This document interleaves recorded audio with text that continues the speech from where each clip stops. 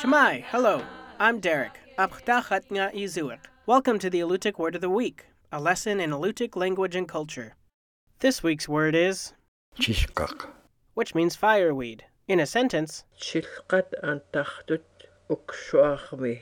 the fireweed comes out in the fall. Late summer in the Kodiak Archipelago is brightly heralded by thousands of fireweed blossoms. This widely distributed perennial plant is a member of the evening primrose family, and it grows in both a dwarf and tall variety in the Kodiak region. The tall variety has narrow leaves, bright pink flowers, and long stalks that can reach up to 8 feet tall.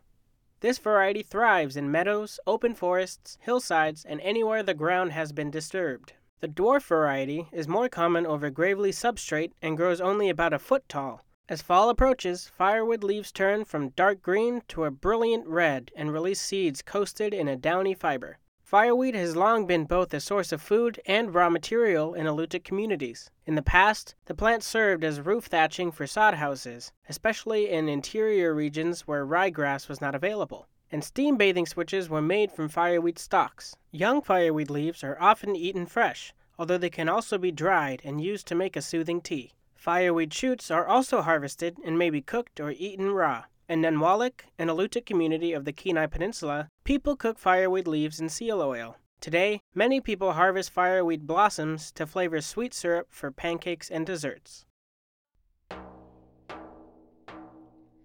The Alutiiq Word of the Week is produced in Kodiak, Alaska by the Alutiiq Museum with support from the Alutiiq Heritage Foundation. Words are spoken and translated by Alutiiq elders Nick Alokli and Sophie Shepard. Lessons are written by the Alutiiq Museum with assistance from Kodiak Island Alutiiq speakers.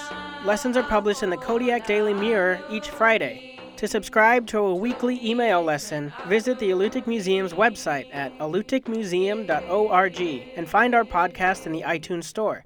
To learn more about the Alutiiq language, please visit alutiiqlanguage.org. Thank you for listening.